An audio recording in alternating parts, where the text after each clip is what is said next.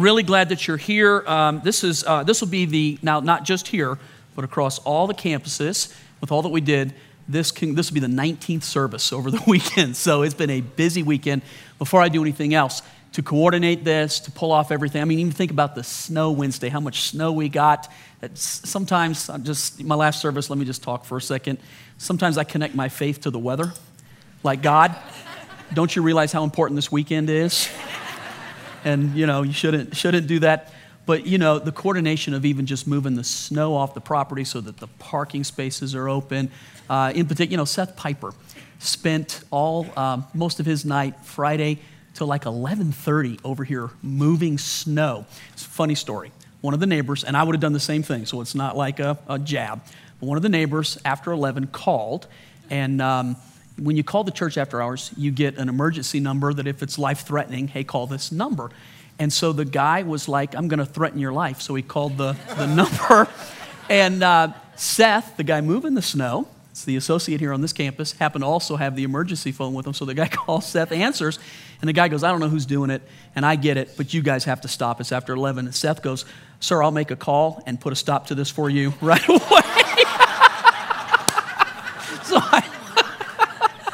That's the behind the scenes. But I wanted to thank everybody. So many volunteers and so many of the pastors and just Marcus and Amy, the way they've organized it, they just deserve props. And would you put your hands together and just thank the people that make this possible for us? They honestly, above and beyond what I could ask for. It was an interesting week. Obviously, we prepare for bigger weekends like this. And I had an interesting call. A guy is just like, I need this from you, but I know it's busy. Do you have time to do it? That kind of thing. And it led to a conversation about, what I do during the week. And then Pastor Terry and I got in a conversation, and we thought, depending on who the person is, they probably have a different opinion about what a pastor does. So Terry went home, put together this whole slideshow of depending on who you are, this is how you would see what I do. So here's what other pastors in the community think I do all week long. Just kind of play golf. Here's what people in my church think I do all week long. You like that big Bible right there? Here's what some people who don't know think I do all week long. We took a chance with that one right there. Here's what my wife thinks I do all week long right there. Here's what CNN thinks I do all week long. That's actually my hair, by the way. Here's what I think I do all week long. Very grandiose in my mind of what it actually looks like. Here's what my mom thinks I do all week long. And what do I really do all week long in preparation? It looks like that. It gets meetings all week long. So again, I'm really glad that you're here. Going to finish our Easter series. And so let me, I'll do this as quickly as possible so I can get to the meat of the message. We called our message The Four Cups. And it comes from the Passover celebration, which is actually the longest continual celebration in the world. It's more than 4,000 years old. We find it in the Old Testament. Here's what I think it represents and what I've been teaching. You'll find a scripture in Exodus, and I'll read it in a second, and it's God himself promising his people, and every time he makes a promise, he uses the term, I will. In the Passover celebration, there are 4 times where God says, I will. They're actually represented by 4 cups of wine that if you're keeping the Passover, you would drink from each cup of the wine. And here's the reason why. God doesn't want us just to know about it in our head. We're supposed to partake of it, to bring it into our lives. So the wine and the bread represent partaking. Now Jesus, on his last night on the face of the earth, Jesus is actually celebrating the Passover. And when he comes to the 4th cup, which is the one we'll teach about this weekend, he does something really unique and really unusual, and we'll get there in just a second. So, Pastor, why teach from the Old Testament and teach about Jesus from the New Testament? Here's what I think. I think the Old Testament and the New Testament are very symbiotic. I think that they match up exceptionally well, but I think you have to see Jesus when you look at the Old Testament, because if you read them, they get they're not joined together well. But if you can see Jesus as the fitting of those things, the Old Testament makes even more sense. And here's the truth. The Bible says that the Old Testament is a type and a shadow, like a forecast, but Jesus is the fulfillment or the reality of these things. So Jesus becomes to us what is taught from the Old Testament. So I'm teaching on the 4 cups. Here's what I think the 4 cups are. I think they're the 4 core promises from God to everybody.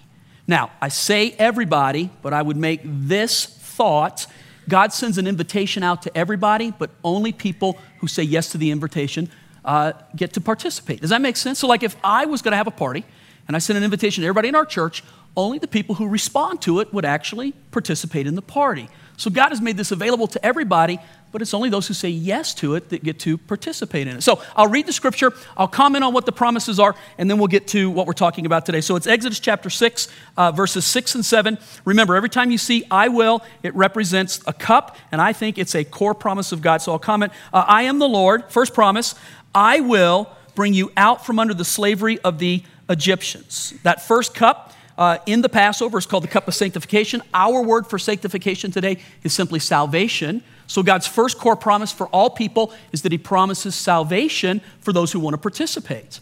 But in my teaching, what I think we've done, especially in Western Christianity, we have dumbed down the word salvation to mean this. Fill in the sentence for me, okay? When I die, I'll go to... I hope more than 10 of you are going, so let's try that again. The answer, here's the key, heaven. And when I get there, you say it, okay? When I die, I'm going to... Heaven. Awesome, all right. So you'll get there first, whoever, yeah, okay. So here's the thought. Look, I'm not saying that heaven is not important. Heaven's the ultimate reality that God has for us. It's it. Please don't misunderstand me. Here's what I'm saying, though. People see salvation as just simply a ticket out of hell or an opportunity to go to heaven. Salvation is so much more encompassing than that. John 10, this is what Jesus said. I came to bring life eternal and abundant life here and now. So here's a definition of salvation. Salvation's not a ticket to heaven. Salvation is an all-encompassing work that God does in your life today and that you also get to participate in for eternity. Does that make sense? So God has so much more for you than just simply, okay, when I die, I'm going to go to heaven. He has a life for you now worth living. All right, the second promise then sounds like the first, but there's a little twist on it. So the first one, I'll bring you out from under the slavery of the Egyptians. And second promise, I will deliver you from their bondage. Sounds like just semantics. I'll set you free from their slavery, and I'll bring you out from their bondage. All right, here's what I think it means. God is saying, I'll bring you out of Egypt, but I'll also get Egypt out of you. And I think what this means, I think it's the understanding that you can be set free from slavery. You can be set free from bondage, but unless your heart changes, you can still think and act and talk like a slave. Does that make any sense? And I think where this would apply, you could find a person who loves God, and their passport is stamped heaven because of the work of God, but their lives are so messed up here today because they don't participate in getting the renewed heart, the renewed life. They don't end up drinking from the cup that God has for them. Now, let me just stop here. My oldest granddaughter, 9 years old, she has an iPad, and she likes to FaceTime me whenever she wants to do that. I make time for it because I realize I've got a very small window that she'll actually want to FaceTime with her papa, right? So whenever she wants to do it, I'm like, you bet, let's FaceTime. So yesterday morning, I think this was the Lord, she calls me and we talk for a little while, and in the middle of it, she just said, she sat in the message, Greg, a couple of weeks ago, and she said, why were you so mad? 9-year-old. And I said, honey, I wasn't mad. And she got up, she closed her door, she said, Papa, this is what you look like. How come no one's drinking from the second cup? Now, first of all, let me say, I'm not mad, but I do get intense and I'm passionate about what I say, right? Got it? So here's the thought. If I come across strong, I think I have a great distaste for people who never move beyond the idea of I'm going to heaven and don't live the life that God has for them now. And I can't want that for you more than you want that for you. Yeah. Does that make sense? And if I get passionate about it, man, don't mistake passion for anger. They're two separate things. And I'm happy to be teaching this. All right, let me give you the third promise here. So I'll bring you out from under slavery. I'll deliver you from their bondage. Third promise, I will redeem you with an outstretched arm. That cup is simply called the cup of redemption. We would call it restoration. God's promise in that is to actually bring us back to the original point of creation, why he put us here in the first place. So I said it this way, the two best days of your life, the day you were born, and then the day you figure out why you were born. And here's God's promise, I'll give you a purpose for your life. Wouldn't it be wonderful to know why we're here? Not just going through the motions, not just making a living, but what is it, God? What do you have for me? That is his promise. And then to the fourth one, the one we'll talk about today, begins this way. I will take you to me for a people. So he promises that he will make us his people. He will be our God. He will make a people group out of us. So I will take you to me for a people, and I will be to you a God. And then this sentence, then you shall know that I am the Lord your God who brought you out from under the burdens of the Egyptians. So I'm going to talk about then the last cup. Is called the cup of praise. And I think the word we would use today, if we got the full understanding from the Hebrew of what praise is, I think it means to be fulfilled. I think that if you understand God's ultimate aim for your life, if you understand all the work that he's done for you, all of what Jesus has done, then the last thing that there is to do is just to simply live in what God's done for us. It's a fulfilling thing, and it's the reason that we should actually give him praise. So in other words, maybe the easiest way to say it is this. If you get what God's done, then you really should get the opportunity to praise God, if that makes any sense to you right there. So this is the cup of praise. Let me just ask real quick, have fun. Why do you think they call the fourth cup the cup of praise? Because if you had 3 cups of wine, by the time you got to the fourth one, you'd be pretty happy. Oh, this is serious business. You can't say, I just said it. Here we go. All right. So I think they call it the cup of praise because I think it's the opportunity for God's people to realize what God's done for them. And if we get what he's done, then the only thing that's left to do on our part is just simply to praise him. So let me give you 3 reasons why we praise God. The first one just comes right from the scripture. God promises to be our God. He promises to be our God. But let me explain this to you because it's not as simple as God just saying, I want this to happen. There was a problem between us and God, and it was called sin. And it comes from actually the fall of man. And I'll just prove to you that people sin. How many of you in this room have sinned? And if you're not raising your hand, you are sinning right this second. So we, look, now the big issue becomes this. So pastor, every sin is the same. No, I'm not saying that. So a lie is not murder. But let's reverse that. If the goal is perfection and God is perfect, then even a lie misses the mark. Do you agree? Even a lie becomes a problem. They're different issues, but ultimately, all of us have sinned. All of us have gone our own way. All of us have done our own thing. And here then becomes the problem. It's not as simple as God just saying, I want to be your God. Something has to be fixed. How does he fix it? I got in a conversation with a guy about a month ago. Guy is not a believer. It wasn't a combative conversation. It wasn't an argument. It was a legitimate conversation. I'm talking to this guy. He's talking to me. And he just makes this comment, and I thought it was worthy of a good answer. And so the guy says to me, how do you reconcile the God of the Old Testament with the God of the New Testament? So you say he's the same God, but when I read the Old Testament, it seems like God was mad and angry. In fact, he used this word, it seemed like God was violent. That's what he said. He said, but in the New Testament, God seems so kind and merciful. Is he the same God? Why the difference? It deserves a good answer. I thought about that. How would I answer that question if I could sit and really think about it? And here's what I would say. If the Old Testament's a type and a shadow and Jesus is the fulfillment of those things, here's how I then would look at that question. The God of the Old Testament is the God you and I would have dealt with if Jesus hadn't gotten in the way and fixed what was wrong between us and God. That is the God we would, thank you, whoever you are over there. I appreciate yes. You know, that's the only woo-woo I got all weekend long. And I'm going to leave here happy with that woo-woo right there. I don't know who you were, but I bless you, man. Woo-woo right back to you. The God that you read about in the Old Testament, God is not schizophrenic, where he was just this different personality, then he's a different one now.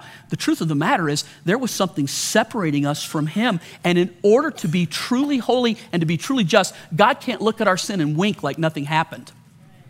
Something has to take care of what was wrong. And Jesus is the something. So that when we look at the New Testament, it's the same God, but the reason he treats us different is because Jesus made peace between us and God. Let me give you an example. James, you'll like this one because it goes all the way back to our childhood when you and I were just young men. And you were still young, but I wasn't as much. So, yeah, this 32 years ago. So 1983, December, Chris and I got married. So we've had our 32nd anniversary recently. Our first Easter together, 4 months after we get married. Now, I'm a new believer, young in my faith, and I had a bit of a past. Now, here's the thing. You can have new life in Christ, but sometimes your past can still come back and haunt you. You agree with that statement? Okay. Chris is volunteer at our church, so she leaves Easter Sunday morning to go volunteer at the church, and I'm supposed to be there about an hour later. On my way to the church, in fact, right in front of the church, like if you left our parking lot today and you pulled out on Lone Tree Parkway, right there is how close I was to the church. A cop pulled me over Easter Sunday morning right in front of the church. Were you the cop? Because I've been looking for you for 32, So listen to this story. So the guy pulls me over, and he comes up to the car, and he goes, hey, you have an expired tag. And I thought, no big deal, he'll just give me a warning. But he asked for my license and my proof of insurance. He goes back to his car, and I can see him coming back to the car, ready to do business. He's not going to give me a warning. And he goes just like this, step out of the car. Let me give you the wrong answer. Why? That's not a good answer. The guy raises his voice, and he said, I said step out of the car. So I get out of the car. He goes, you have a ticket that you haven't paid, and there's a bench warrant for your arrest, and I'm taking you to jail right now. And I'm like, it's Easter. And the guy put me in handcuffs. And my in-laws, my new in-laws, drive out of the church right then. It's kind of like, hey. It's true story. All right, this is in Lakewood. Brings me to the police station in Lakewood, handcuffs me to a table, and he says it's a $100 cash bond for you to leave today, and if you can't get it, you're going to spend the night in jail. Well, of course, I'm in a panic. Now, remember, this is 32 years ago. This is back when we didn't have cell phones. We had to chisel things in stone to get it out to people. Remember how long ago that was? So, of course, I'm in a panic, like trying to call people. Nobody's answering. They're all at church. Well, after a couple of hours, I know my wife has to be home, so I'm calling the home. She won't answer the phone because she thinks I ditched church on Easter, and she won't get the phone. So the guy's going, you got 30 more minutes, and I'm booking you into jail. I'm like, please. So I finally get a hold of a friend, comes down with $100, bails me out of jail. Okay, listen to this. 2 weeks later, I'm in church, and 3 rows in front of me is the cop who arrested me. What would you do? Tell me what you do. It's like attack him while he's not looking. Would you avoid him? My first instinct was to avoid him, like I'm leaving the church. I'll never confront this guy. But I thought that's not the way to handle this. I just need to go up to him. So I walk up to him, put my hand out, shakes my hand. I say, hey, do you remember me? With a smile on his face, he goes, yeah, I arrested you 2 weeks ago. Like he knew I went to the church. And he just, like, listen. So was the cop like having a bad week 2 weeks ago, and he was angry, and he was distorted, and he decided to take it out on me, and now 2 weeks later, he's a nice guy? The truth is, he was the same cop then as he was now. Here was the problem. The law was between he and I. And until the law gets taken care of, there can't be the relationship that there's supposed to be. He actually becomes one of my good friends at the church, and when I get into ministry, I have his kids in my youth ministry, and I punish them. No, it's a relationship that even till this day, I have a relationship with the guy. How does it apply? God was not some psychopath. He was not having a bad millennial. He was not angry and upset. The law stood between us and him. The law is called sin. And this is what the Bible says. Jesus took the handwriting of offense that was against us and nailed it to his cross, removing it out of the way so that all that's left, if you want it, is a relationship with God. And what that means is every sin you committed yesterday and every sin you'll commit today, be careful when you leave the parking lot, and every sin that you'll commit for the rest of your life, Jesus has already died for it. Do you believe that? He's already nailed it to his cross. All that's left is for you to say to yourself whether or not you want to be reconciled. This is important. People tend to think, well, if God did that, then everybody gets it, right? No. Reconciliation is a two-party issue. The party, number one, says, I want relationship with you, but a relationship takes two people, yes or no? You have to say, I want relationship with you too. If you turn your back on a person who does this, there's no relationship, no matter what the offer is. And this is how God stands today. This is not about joining a church, getting religion, becoming good. This is about whether or not you accept an invitation that God offers. Do you want to be reconciled? He's not asking you to deal with your sin. You couldn't. Jesus did it. Let me prove it to you from Scripture. Romans, when Paul writes this to the church in Rome, in 2 verses, he succinctly puts together what Jesus has done for us and what it means with the Father. Therefore, since we have been made, what's the word? Right in God's sight by faith, we have peace with God because of what Jesus Christ our Lord has done for us. Look at this. Because of our faith, Christ has brought us into this place of undeserved privilege where we now stand. And we confidently and joyfully look forward to sharing God's glory. Here's what he's saying. We can have confidence and joy when we stand before God because we have peace with him based on what Jesus did in our lives, if you believe. If you believe. Somebody goes, is it really just that simple? All you have to do is believe. When it comes to salvation, it's exactly that simple for this reason. God never wanted your work to get involved with Jesus' work. They stand separate from each other. The work that Jesus did is his work. God wanted it to be complete, and all he wants from you is to put your trust that Jesus did this and believe. What about all the stuff that comes after? That's all the stuff that comes after. Never mix it with the simple belief that God loves you and has made a way possible for you to have a relationship with him. So that's the first reason why we could praise him, is simply because he becomes our God. But the second part, here's what he says, I will take you to me for a people. So he'll become our God, but we become his people. Let me just throw this out to you. I don't simply think God's talking this relationship this way. I think he means the relationship this way, that he unites us together in community with each other. Now, I'm going to use something outside of the Bible right now, and I'm only going to do it to prove a point. Any of you that took a 101 psychology class your freshman year in college, my sons told me they actually learned this in high school. My high school didn't teach it. My college did. It's called Maslow's hierarchy of needs. You ever heard of that right there? You ever yeah, many people have. Some of you are raising your hand because you don't want to be the one that didn't know what it was. So a guy lived in the 40s, and he wrote, he just studied people, and he just came up with the 5 basic things that people need to survive. So like one of them is people need food. You agree with that? And people need shelter. Agree with that? One of them is that people need love. They just the basic, here's what he came up with. Here's what people need to survive.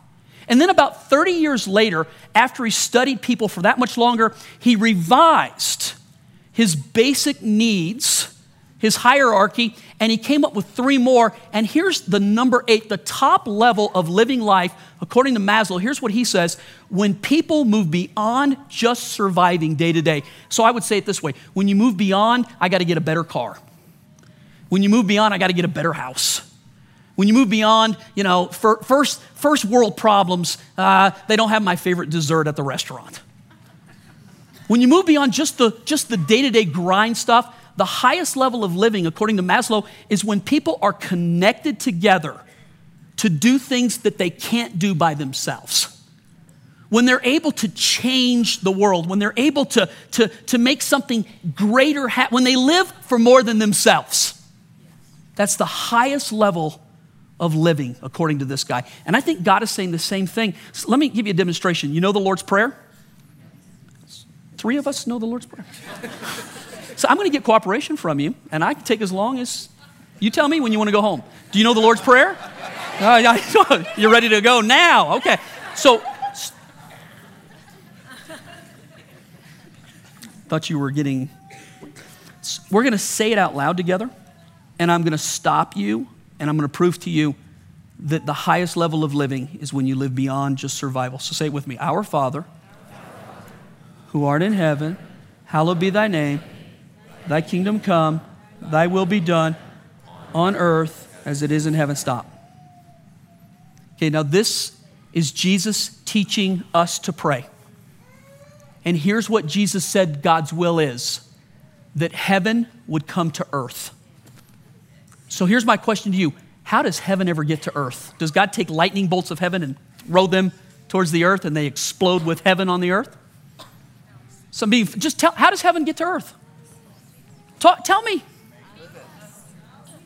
When God's people move beyond survival and they're connected in community with each other, we can look at this world and understand what it looks like when we see people who are tormented.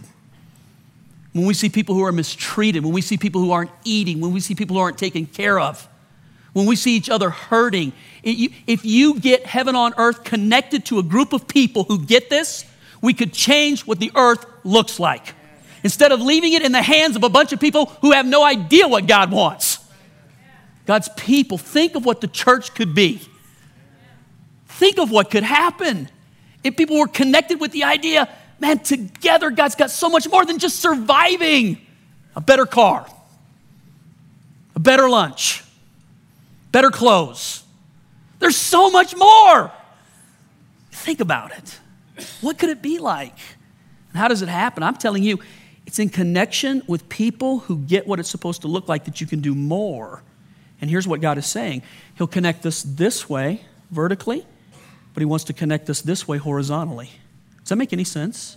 So I'll say it this. If you go to our church and you're not in community, you're missing the whole point of why we go to church. And if you don't go to our church and you need community, come here. We'd love to connect you. But if this isn't it for you, then I'm begging you, find community someplace, because you're not living until you hit that place in life, and you don't even know what you don't know. You don't even know. Let me give you the last one. It's the third reason why we can praise, why it's called the cup of praise. This one is a little bit of like a pastor wanting to teach something. The third cup, the cup of praise in the Hebrew is called the Hallel. I don't expect you to know Hebrew, but I bet you know the word and you just don't even know you know the word. We sang it a few minutes ago. Can you think of any word that we sang that sounds like Hallel? Hallelujah. Hallelujah. Very good. The hallelujah.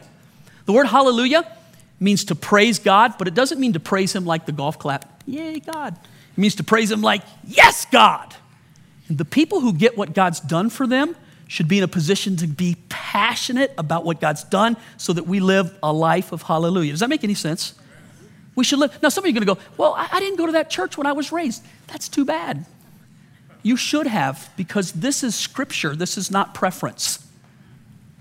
And if you're in a position now where you're just like, I just don't have that much to be thankful for, then maybe you don't get what God's done for you. Maybe you're not drinking of this cup and participating with what God wants. Remember I mentioned in the beginning of the message, the fourth cup was the cup that Jesus actually gave us communion on. Jesus, with the disciples on the last night on this earth, shares the cup, the Passover, and when he comes to the fourth cup, he says, this is now the new covenant in my blood. You guys participate, drink this and eat this. And then Jesus says you could miss this if you don't understand. Matthew 26:29, after the supper's over, but before he goes to the Garden of Gethsemane, he says this, mark my words, I will not drink wine or this cup, this fourth cup again, until the day I drink it new with you in my Father's kingdom. So what does that mean? So here's what heaven's going to look like. God is preparing a feast right now. An invitation has gone out to eternity. Eternity is not some cloud where you play a harp and eat a few grapes. Eternity is beyond your wildest imagination. God totally intends to fulfill you, to satisfy you. Heaven will be above and beyond what you could possibly think and hope for, but it begins with this great banquet. Let me give you a great identification. I talked about this a few months ago. James, you and I will relate on this one again. Carrie, you know. We do missions all over the world. I'm so proud of what we do, but there's one place that has captured my heart like no other, and it's in Peru. We deal with orphans in Peru. John, you've done such a good job. Rebecca, you put together such an awesome missions opportunity for people in our church. In Peru, I grew up without a dad, and that lack of having a dad makes me compassionate for other kids who don't have fathers. And Peru has tens of thousands of throwaway kids. I never realized. And I got down there and I saw what was going on, and we've become involved. Here's where I spend some of your money. We support a lot of orphans. We feed them and we clothe them, and we try to go beyond the idea of just survival education. How do we break a cycle of poverty so that this stops for the next generation, not just keep them in a place where it can repeat itself? One of the greatest things that happened to me my last trip down there, James and I were down hanging out, and we had gone separate ways, and I ended up with about 60 orphans playing soccer on these two big buses. And as we leave the soccer field to come back home, we're going to stop at an all-you-could-eat buffet. Now, you and I are going to pass 2 or 3 on the way home, but they've never been to one. Can you imagine what that was like? And before I could organize these kids, the doors open and they're gone. I'm at the end of the line.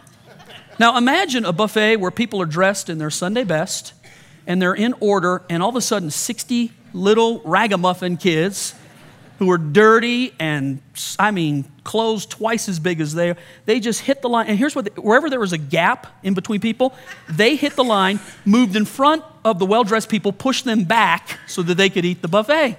And these kids started loading their plates down like, this may be the last meal I ever have like this. And I mean, this kid, he's got spaghetti, chicken's falling off of it, meatball. He comes out of the line with this, and everybody's looking at him, and he's just like, ah. And he walks up to me with this plate of food, and through an interpreter, he just says, "Sir, do you think this is what heaven will be like?" I said, that's exactly what heaven's gonna be like. There's a banquet that is so overflowing and it is so full, and God intends to bring you to the table if you want a place at the table. Sound too good to be true? It is, but it's true. And here's my question to you.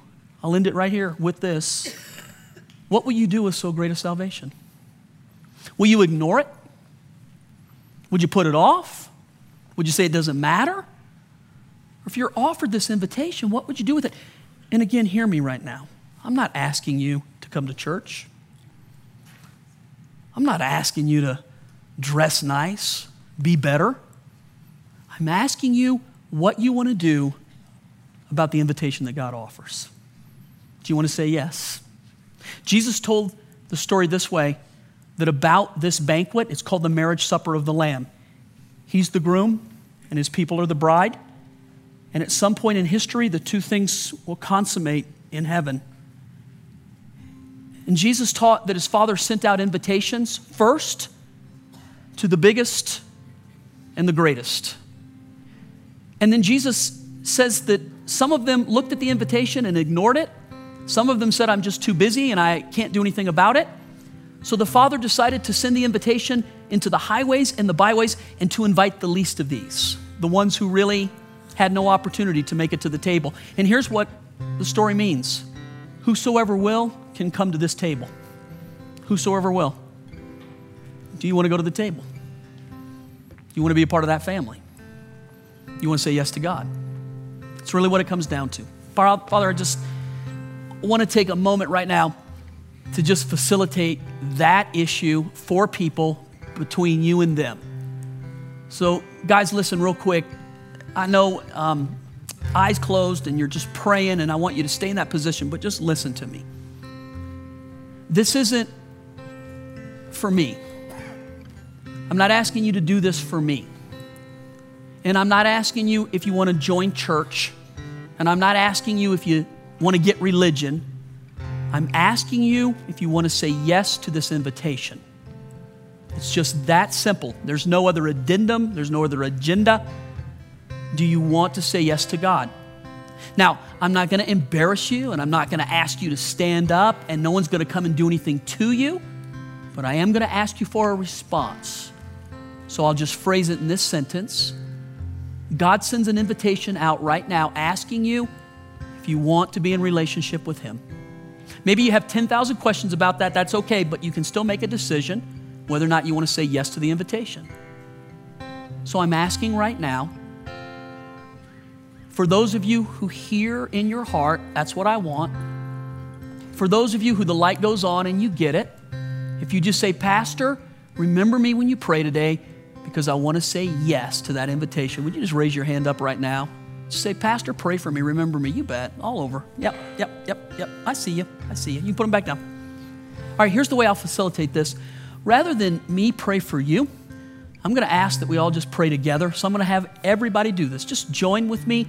Follow me in this prayer. Heavenly Father, in Jesus' name, thank you for being merciful, for your grace, and for your life. I put my trust in you. Thank you for taking care of what's broken between us. I believe. In Jesus' name. Now look at me. If it seems oversimplified to you, I intentionally kept everything else out of it to say this. Salvation should never be mixed with any work that you do. It should be based on what Jesus did and Jesus alone. And if you simply believe that God loved you and put Christ here to take your place, And all you need to do is say yes to God on that. What about all the other stuff? Don't ever mix it with this simple part of salvation. The other stuff is the other stuff. God will talk to you about all those things. But keep this thing separate. It's just pure and it's holy. The work that Jesus has done for us is based on you now saying, yes, I believe, and trusting God. And it really is that simple. Happy Easter to each of you. I pray you have an awesome weekend. I pray your teams win this weekend if you're still in the... No one watches basketball.